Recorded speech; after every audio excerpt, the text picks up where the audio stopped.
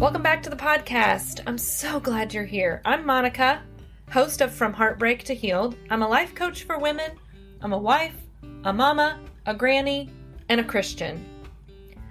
I help women turn their heartbreak into joy. After walking my own infidelity journey, it has become my passion to help guide you on your journey. This podcast is for the woman who is ready to heal her heartbreak and find joy on the other side. Let's get started. Sometime in the middle of my divorce, joy became my word. I do know how it happened. I think I've shared that story, but it came from a conversation with my kids at the dinner table one night. And I kind of got obsessed with this word joy, and I'm still obsessed with it to some degree, but I just wanted to feel joy again. It was something that I became very intentional about. And over the years, I've gotten better at finding the joy. I've actually gotten really good at finding the joy. And I wanted to share with you today 5 ways that you can spark joy. Because I think when I say to people, like, you need to create joy moments on your healing, they just kind of look at me like, I don't know what you're talking about. I don't know how to do that. I don't feel joy. I feel zero joy. And so I want to give you 5 ways that I learned to spark joy when I was having difficult days. So let's dive in. Number 1 is to get outside. Like, get into nature, go for a hike, take a walk, enjoy the changing seasons. My favorite thing now to do is to sit on the porch. We have a screened-in porch that we put a fireplace in, and I love to just, in the middle of the day, if I need a break or I need a little piece of joy, I'll just go sit out on the porch. When I was walking through this journey and when I was having those difficult days, I felt called to get outside. So my kids and I did a lot of hiking. We did some cabin camping where we rented a cabin and spent the night in the cabin, and we had a campfire and we sat around the campfire, and all of that, being out in nature, it naturally helps release some endorphins, gives you some little hits of dopamine, which are going to help you to create the joy. But just being willing to see the beauty around you outside, you can't help but feel joy in the way that God created our earth. And, watch the leaves change color and fall off the ground, watch the spring bulbs pop up and grow, watch the flowers show up on your summer flowering plants. And so that has been one that was so instrumental in increasing my joy quotient. Number 2 is music. So when I was walking through this, I found some songs that really empowered me. One of them was a song by Meghan Trainor. I might have even taken my girls to a Meghan Trainor concert because I was so obsessed with this song. Here's the thing. That song was like, I would live and die by that song when I was walking through this journey. I had every single word memorized. I could tell you, like, I could sing it. I would dance to it. I would play it when I needed to feel a little empowerment or joy. I can't even today remember what the song was called, and probably don't remember the words, because I don't need that song in my life anymore. Now I'm drawn to artists like Ella Fitzgerald and Frank Sinatra and Michael Bublé. Now that I've healed my heartbreak, I'm working on healing my nervous system, and I like very calming and soothing sounds to bring and evoke joy. So whatever the music is that feels good for you, if you need to go look up Meghan Trainor songs and figure out what song it was about, I'm pretty sure it was about cheating.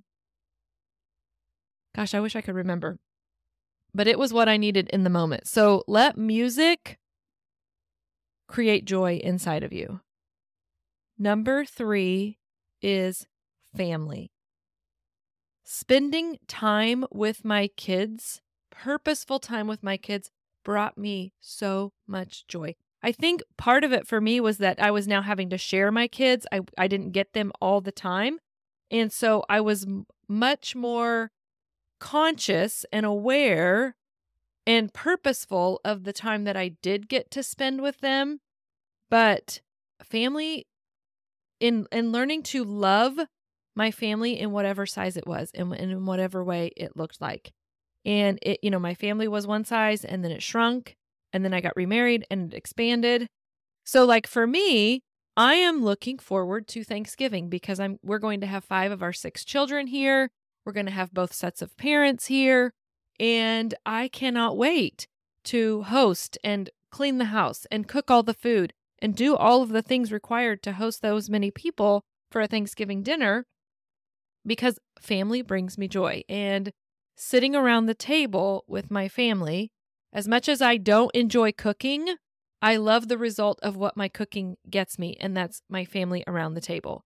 And that brings me massive amounts of joy. Number 4, this is easy, flowers. Like buy yourself the $4 flowers at the grocery store when you're buying groceries. Or, in the springtime, go out and cut some daffodils or cut some tulips and bring them in. In the summer, I like to cut some of my hydrangeas and bring those in. Whatever is available to you.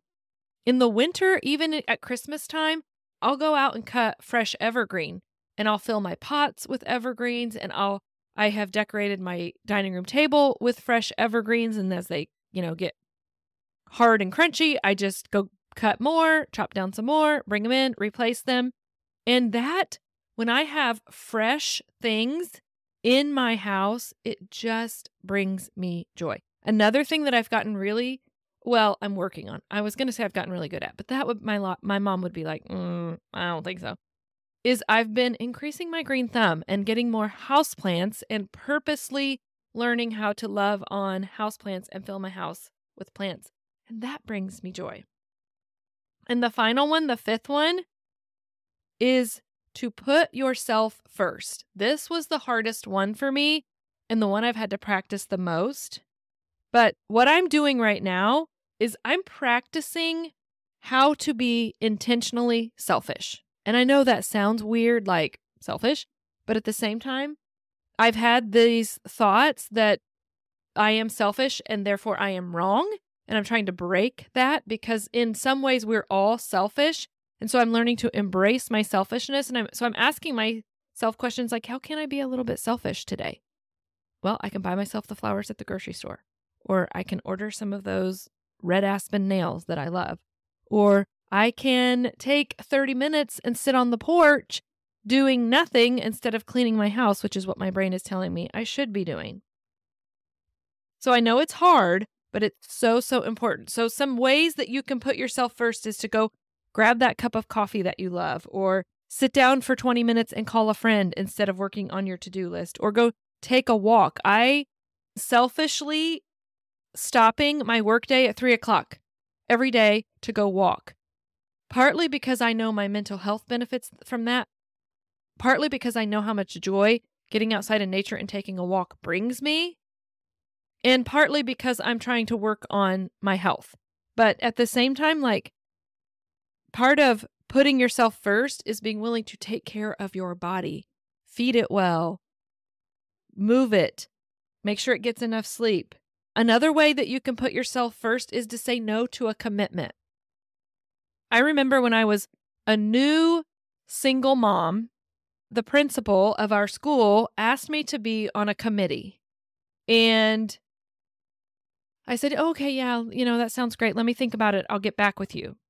And the more I thought about it, the more I realized I have enough on my plate. Just learning how to be a working mom for the first time in my mothering career, and now also learning how to be a single mom was enough. And I didn't need to add anything to it. And I think when I went back to her and said, I would love to be on this committee, but I just don't think I should add something else to my plate, I think she was quite shocked that I actually turned it down. But at the same time, I knew it wasn't going to help me with the areas of my life that I wanted to leave the greatest impact, which was in the classroom teaching. This committee was not going to affect how well I could teach my students.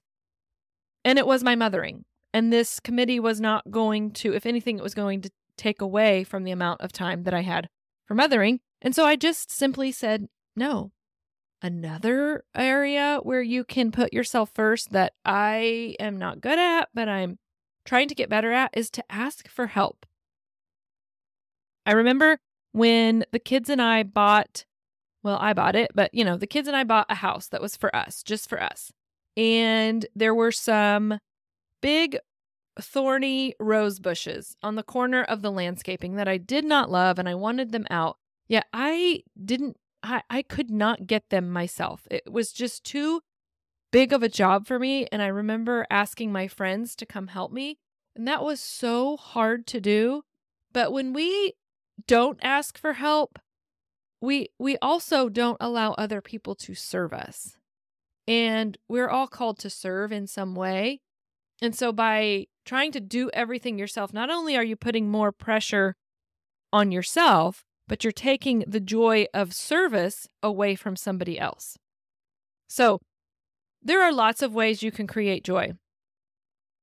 These are just the 5 that have been probably the most instrumental in me being able to create these little tiny, what I call joy moments, these little moments of joy that over time, you eventually increase how long those joy moments last. So getting outside, getting into nature, music, family, flowers, and putting yourself first have all been very helpful. When I started doing this mindset work on myself that I now, same kind of mindset work that I mentor other women in doing, I started to practice a thought. And the first thought that I ever practiced on this mindset journey was, I have enough time to get the things done that are important to me. And so I was able to release my time scarcity. But the second thought that I practiced and carried around with me forever and ever was, everywhere I go, I create joy. Because I wanted to be able to create joy anywhere. No matter what circumstances were happening in my life, I wanted to create joy. And here's the thing. Joy is not codependent on an external circumstance or situation. Happiness is codependent on things happening externally. Joy is an internal feeling, and it can be created internally. So the good news about that is you can create joy anytime, anywhere, any place, with your thoughts, with your feelings, and with your actions. So if you are in that same place I am in your life, you just are longing for joy, and yet you don't feel it, maybe you just need to borrow my thought. Everywhere I go, I create joy.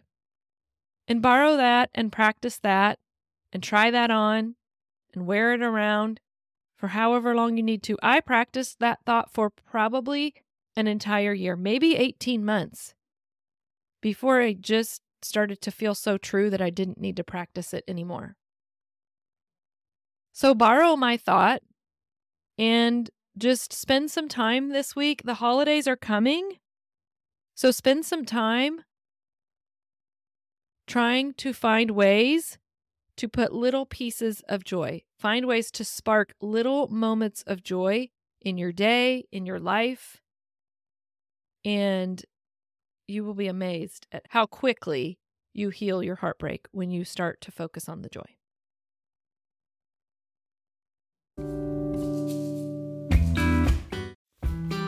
That wraps up today's episode. I would love for you to leave a rating with a review. Be sure to check out the show notes for all the other ways that you can hang out with me. If you're looking for more one-on-one help in your healing journey, I'm opening a few more spots for coaching. You'll get 12 weeks of one-on-one coaching with me specific to your needs. You will also get a copy of my Joy Creator Journal, which is literally worth its weight in gold. Fill out the interest form in the show notes and I'll be in touch. Let's get you on the path to creating massive amounts of joy. Much love, Monica. And remember, joy comes in the morning.